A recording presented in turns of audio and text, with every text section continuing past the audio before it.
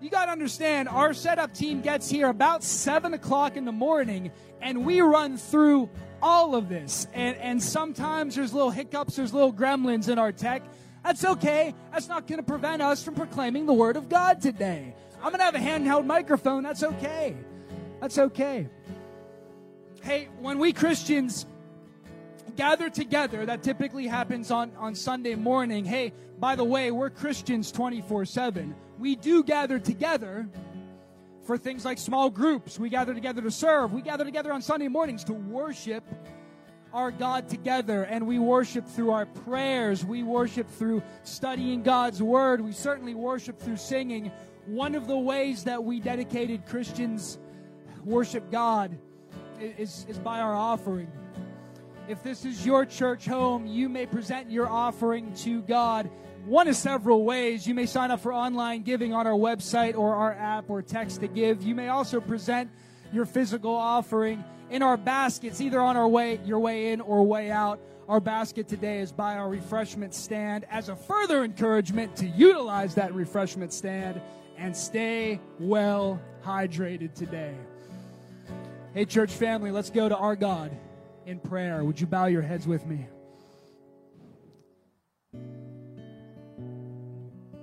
Father God, you are architect of the universe. So what could we say? What in the world could we do but offer our hearts completely to you?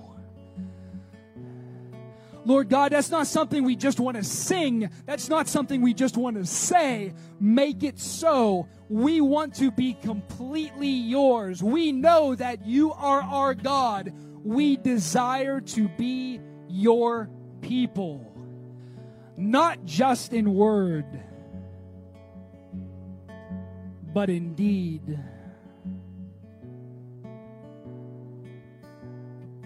Lord God, there are so many in our community who are lost.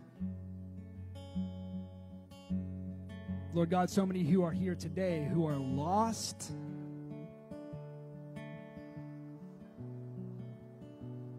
We confess to you, Lord God, that we know that you desire to draw us closer to you.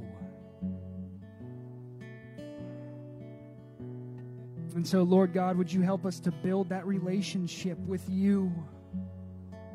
Help us to not just check in with you once a week or twice a year or whatever it is, Lord God. Help us to give our hearts completely to you. And Father God, in this very challenging message that you have for us today, would you open our hearts? Would you soften our hearts of stone so that we may receive exactly what you have for us? All of this we ask in your precious Son, Jesus' name. Amen. Well, friends, for the second week in a row, I'm going to ask your permission to sweat. It's hot out here.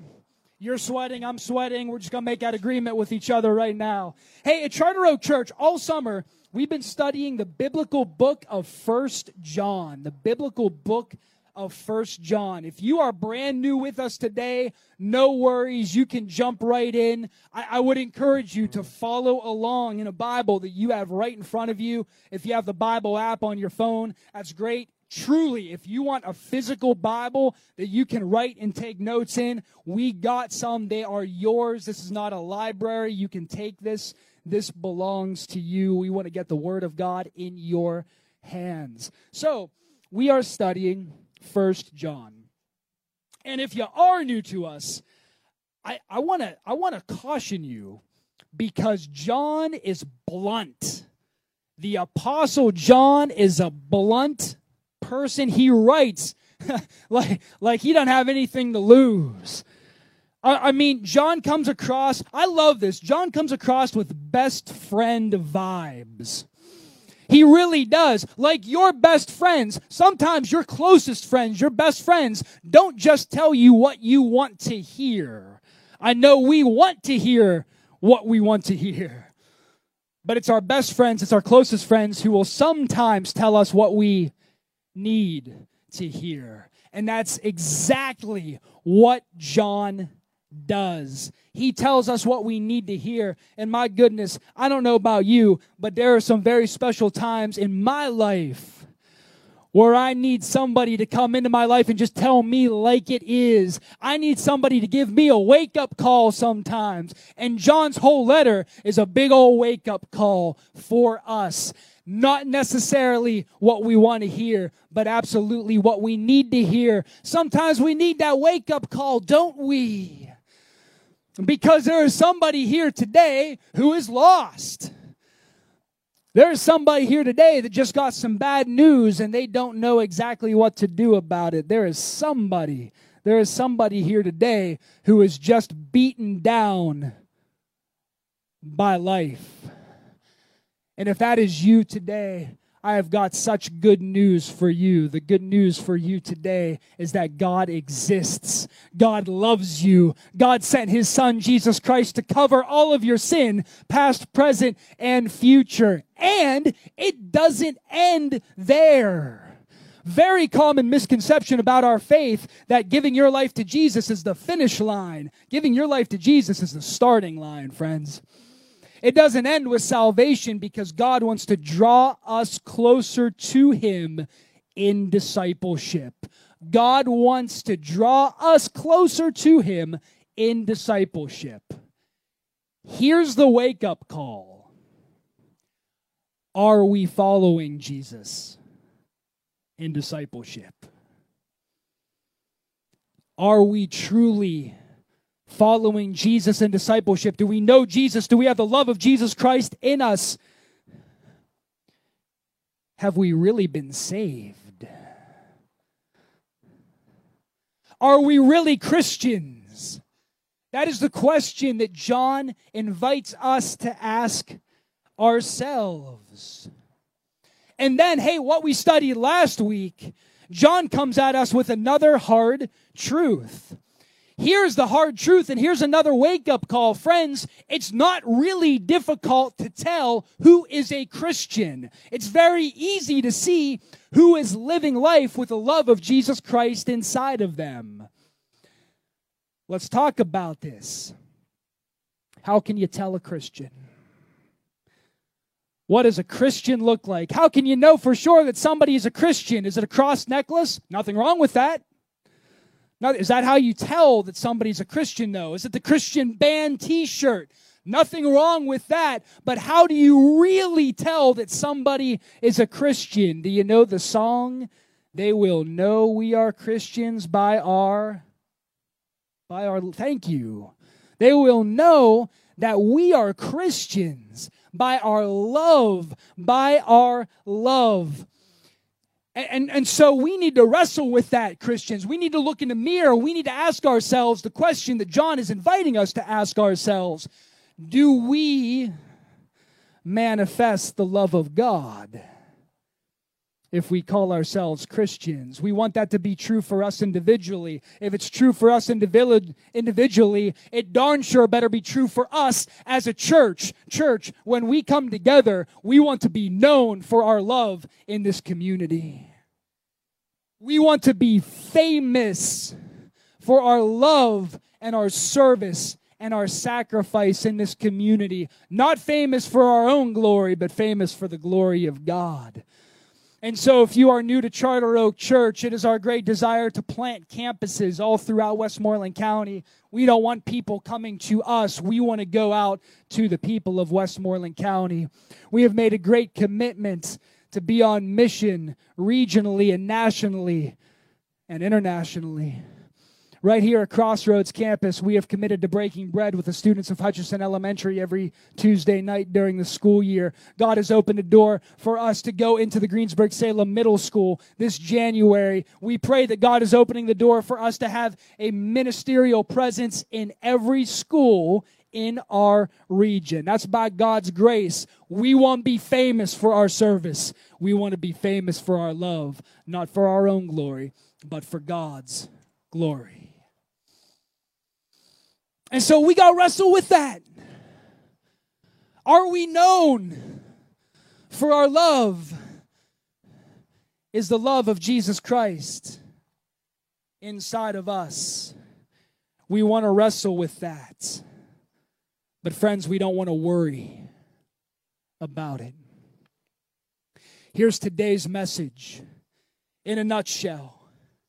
Today's theme is that love, please listen to this, love is not necessary for our salvation. Love is not necessary for our salvation. It is evidence of our salvation. That is a challenging statement, and you're going to hear a lot of challenging statements today. Please receive the word of God as spoken by the Apostle John. If you're following along in your Bibles, we are in 1 John chapter 3, starting in verse 19. I'm going to try to read this with a handheld mic. Going to be a little bit challenging. That's okay.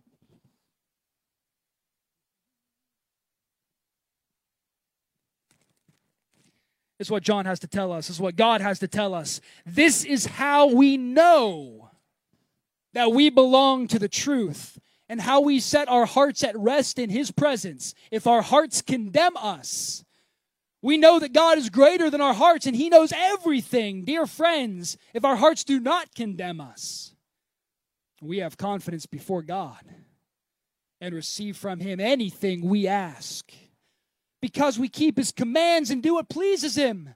And this is His command, to believe in the name of His Son, Jesus Christ, and to love one another as He commands us. The one who keeps God's commands lives in Him, and He in them. And this is how we know that He lives in us. We know it by the Spirit. We know it by the Spirit that He gave us. My friends, can I share something with you today? It is so appropriate that we wrestle with the fruit of our faith. And even though it is appropriate that we wrestle with the fruit of our faith, we don't worry about the fruit of our faith, because today's message for you is about assurance. God wants you and I to be assured of our salvation. Let's dig in. Verse 19, this is how we know that we belong to the truth and how we set our hearts at rest in His presence. Now, if you're taking notes, I would encourage you to circle the word know. Circle the word K-N-O-W. No, it's going to pop up several times in what we read today. John begins this section by declaring that we can know salvation is ours. And if we know beyond a shadow of a doubt that salvation is ours, our hearts are what? Our hearts are at rest. Our hearts are at rest if we know that salvation is ours. I'm not asking you for a show of hands, but is there anyone out there today whose heart is not at rest? Is there anyone whose heart is restless? I bet there are. That's of the enemy. Because you know our good Father does not want our hearts to be restless. God wants us to have peace. God wants His kids to have peace. And so let me ask you, just logically, when are our hearts at rest? When do we have peace? We are at peace when we know for sure.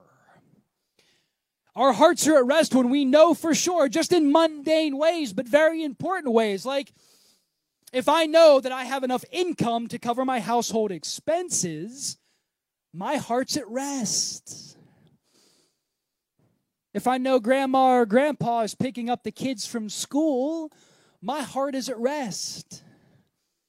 When I finish up my daily to-do list and I check off that last box and I can sit on the couch and watch pro wrestling. Yes, I do. I just got to confess that before you today. I love pro wrestling. My wife does not. That's just a little thing between us. But when I can check off everything on my to-do list, sit down, sit on the couch and watch whatever pleases God, my heart's at rest because I know for sure the work is done. I know for sure that I will be okay. And so, how can we know for sure that we are saved?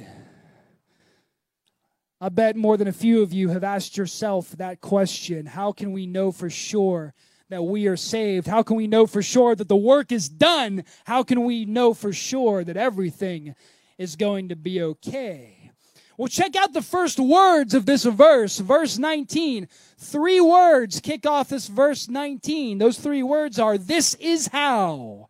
This is how. And so we got to look backwards. We've got to look backwards to find out exactly how we may know for sure that the love of God is inside of us. We studied this last week. Verse 16 says, this is how we know. This is how we know. There's that word again. What love is. Jesus Christ laid down his life for us. And we ought to lay down our lives for our brothers and sisters. If anyone has material possessions and sees a brother or sister in need, but has no pity on them, how can the love of God be in that person? Dear children, I love this verse. Let us not love with words or speech, but let us love with actions and in truth. Let us not love just with our words. Let us love with our actions. Here's a wake-up call for us today, friends, and somebody needs to hear this. Being a Christian is not some frivolous thing. Inviting Jesus Christ into your heart, inviting the Holy Spirit to command your soul is not some frivolous thing. Too many of us think it is.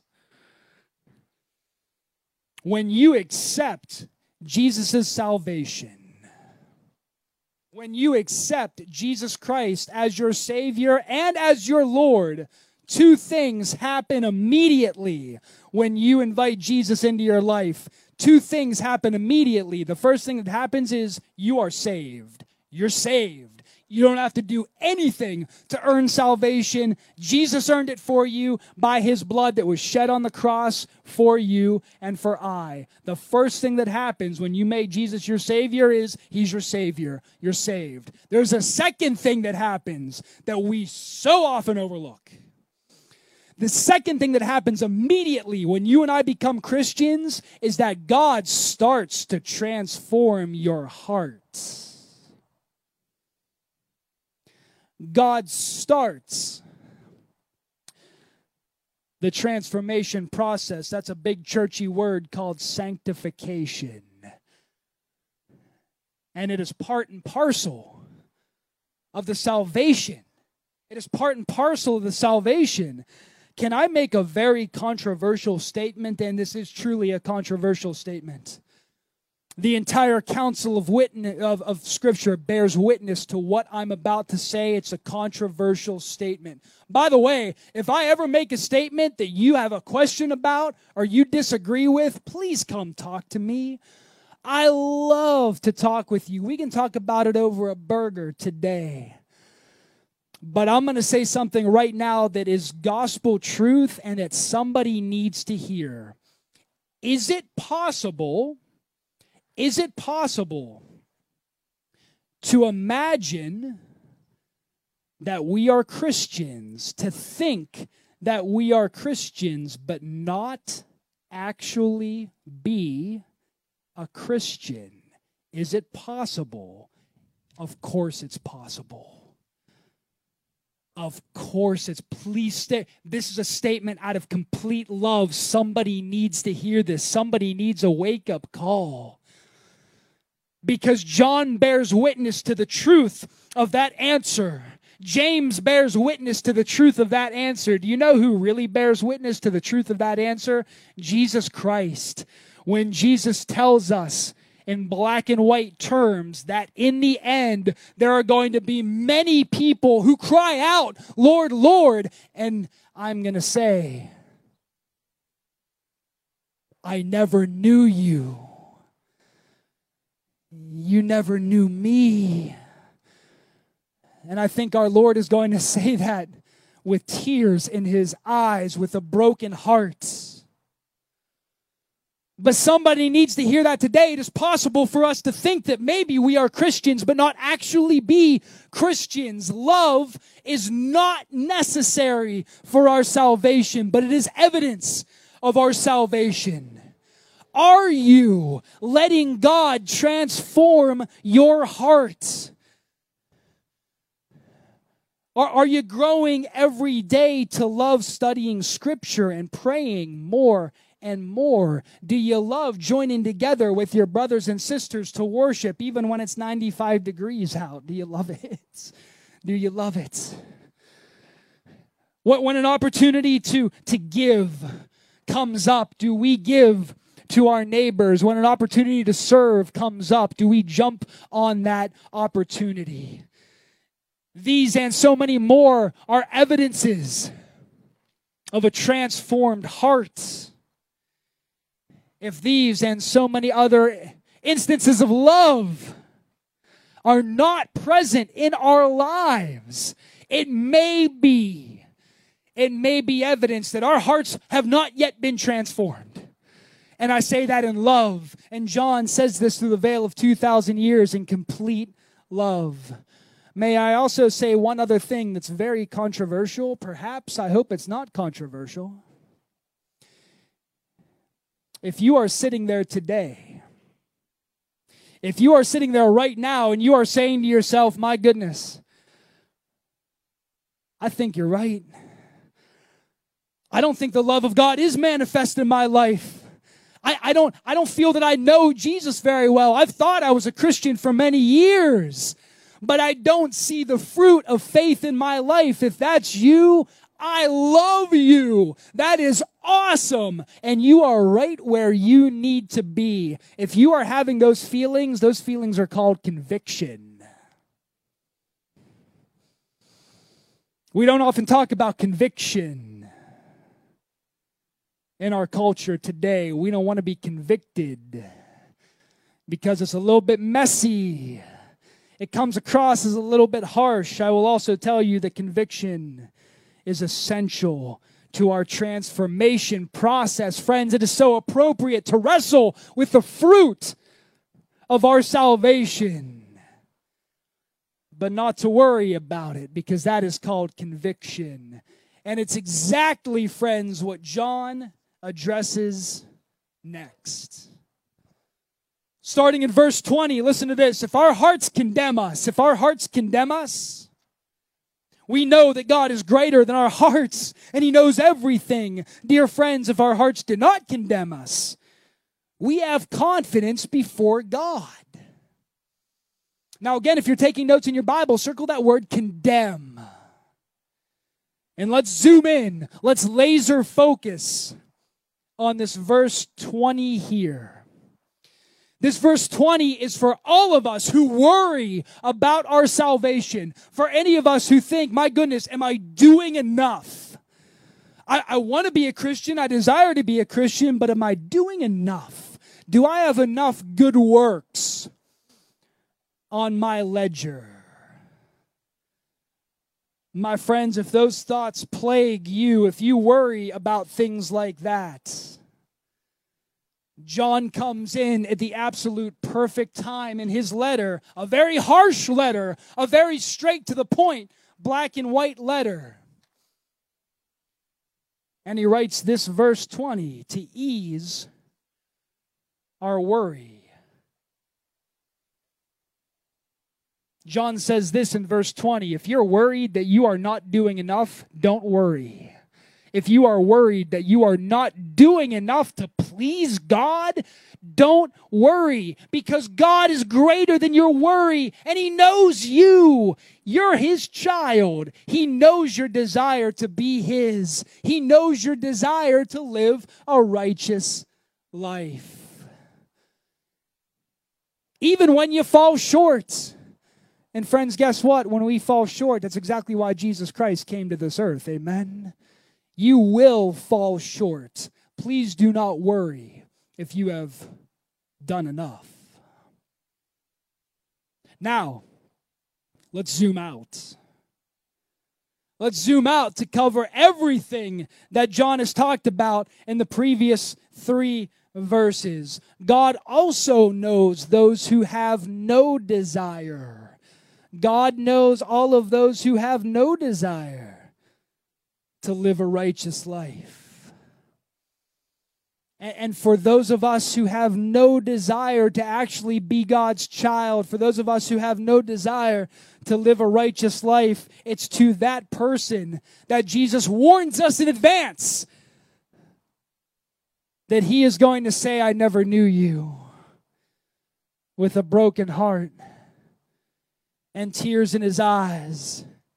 My friends, if that sounds harsh to you, that's exactly why John is writing to us, so that scenario never has to play out in your life. Now, if we move on to verse 21 is the ideal situation. Verse 21 is the ideal situation. It's where we want to be. It's where God wants us to be, with no doubt and fully confident in our salvation. So we have confidence before God. Verse 22 continues. We have confidence before God. We receive from him anything we ask, because we keep his commands and do what pleases him. And this is God's command, in case there's any confusion, to believe in the name of his Son, Jesus Christ, and to love one another as he commanded us. The one who keeps God's commands lives in him, and he in them. And this is how we know that he lives in us. We know it by the Spirit he gave us. Please believe, friends, that being a Christian is not some frivolous thing. Do you know what we can claim as Christians? As a Christian, I can stand before the architect of the universe, uncondemned, guilt-free, innocent, and perfect. I can stand before the creator of the universe and be known as his son. And not only can you and I stand before the architect of the universe as sons and daughters, but we can ask our Father for anything. What's he going to do? He's going to give it to us.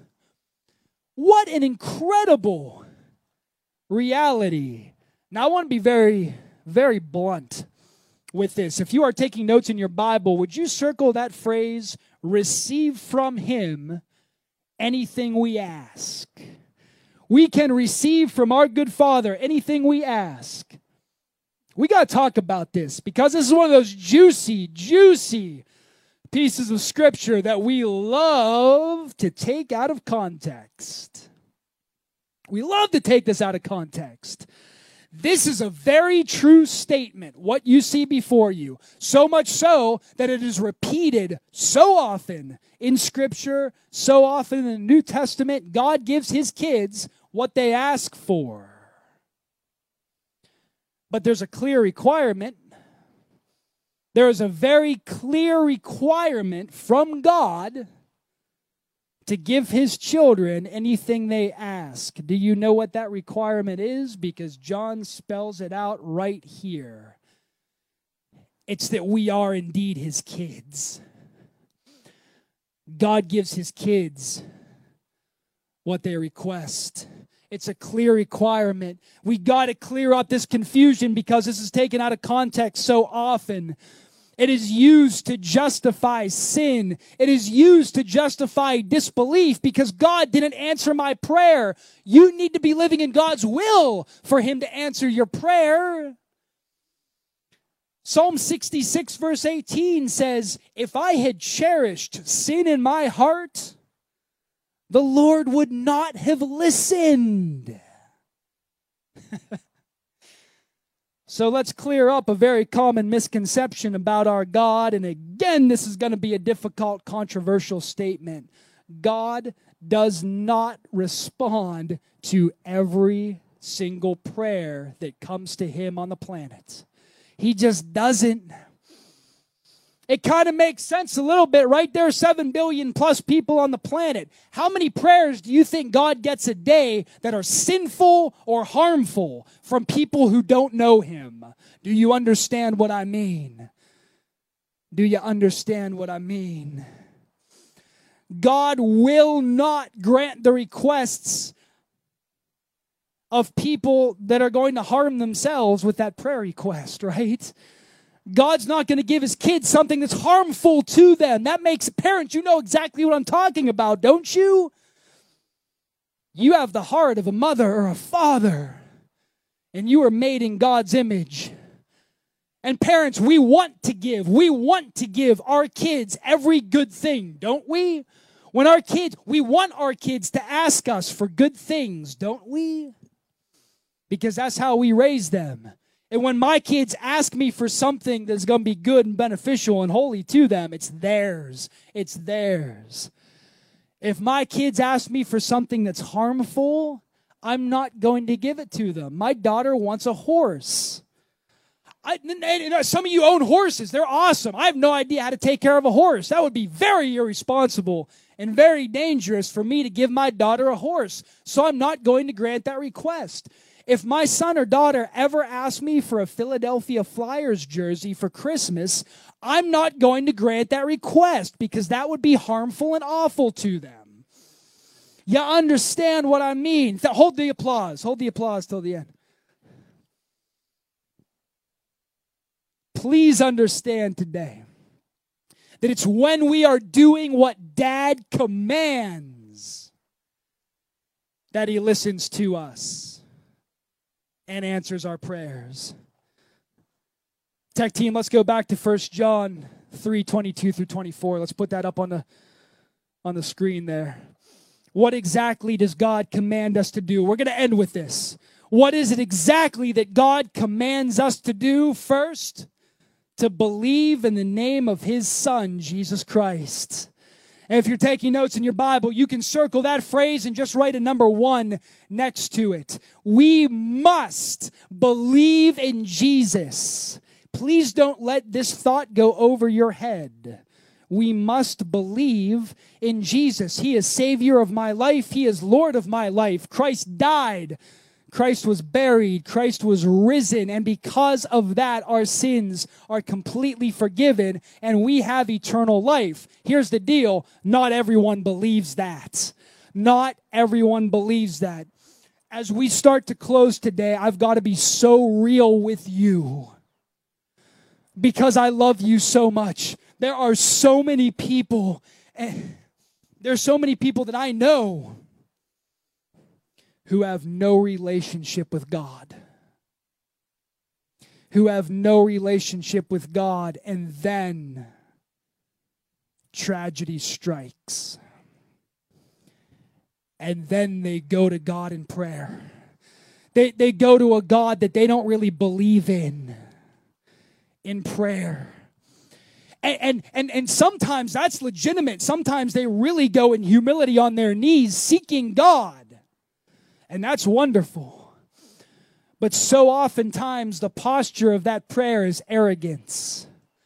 The posture of that prayer is, I don't really believe in you anyway, but if you are out there, you will answer my prayer exactly like I ask you to, and exactly in the time frame that I ask you. And if you don't, then you're not really there. Maybe you know somebody like this in your life. Maybe you are that person. And if that is you today, I tell you this in love. I love you so much and I want to be your brother. I tell you this today in love, please, before tragedy strikes in your life, before you think you need God, please make Jesus Christ your Lord and Savior. Please, before tragedy strikes. And God listens to the requests of those who are living in His will. The second command that John lays out here is to love one another. To simply love one another. And if you're taking notes, you may circle this and write a number 2. My friends, the letter of 1 John is a love letter. It is a love letter. Please believe that. In all the blunt language, all the stuff that hits like a slap in the face, it's all out of extreme love. And there is no doubt that we are commanded to love one another the way Jesus loves us. If 1 John is a love letter, what do love letters describe? Relationships. Love letters describe relationships. Friends, if you have been convicted today, if you can take an honest look in the mirror and say, my goodness, my relationship with the architect of the universe is not where it should be, that's okay. I am so glad you are here today. Can I share with you one thing that will do more than anything to deepen your relationship with God? Talk to Him. Talk to God. It's what we call prayer. And don't only talk to God, but would you listen to God? When you and I are praying to God, sometimes we're going to be convicted. We're going to think to ourselves, our heart is going to say, my goodness, you missed an opportunity to love somebody. When you miss an opportunity to love somebody, ask God's forgiveness. It's yours. There are going to be times when we're praying to God that our hearts don't convict us. Give thanks that you are living in God's will. My friends, would you allow your prayer life to deepen your relationship with God and to deepen your love of other people? It's what our Father commands. Let's pray. Let's pray. Father God, we love you so much. It is so good to worship with you. Oh, Father God, sometimes it's uncomfortable, and I'm not talking about the weather. Lord God, sometimes your word's uncomfortable because it convicts us. But Father God, we want to confess to you today that we are not looking for you to affirm our lifestyle. We want to look to you to ask you how we should be living. Lord God, we know you saved us. Help us to act like it. It's in your precious Son, Jesus' name, that we pray. Amen.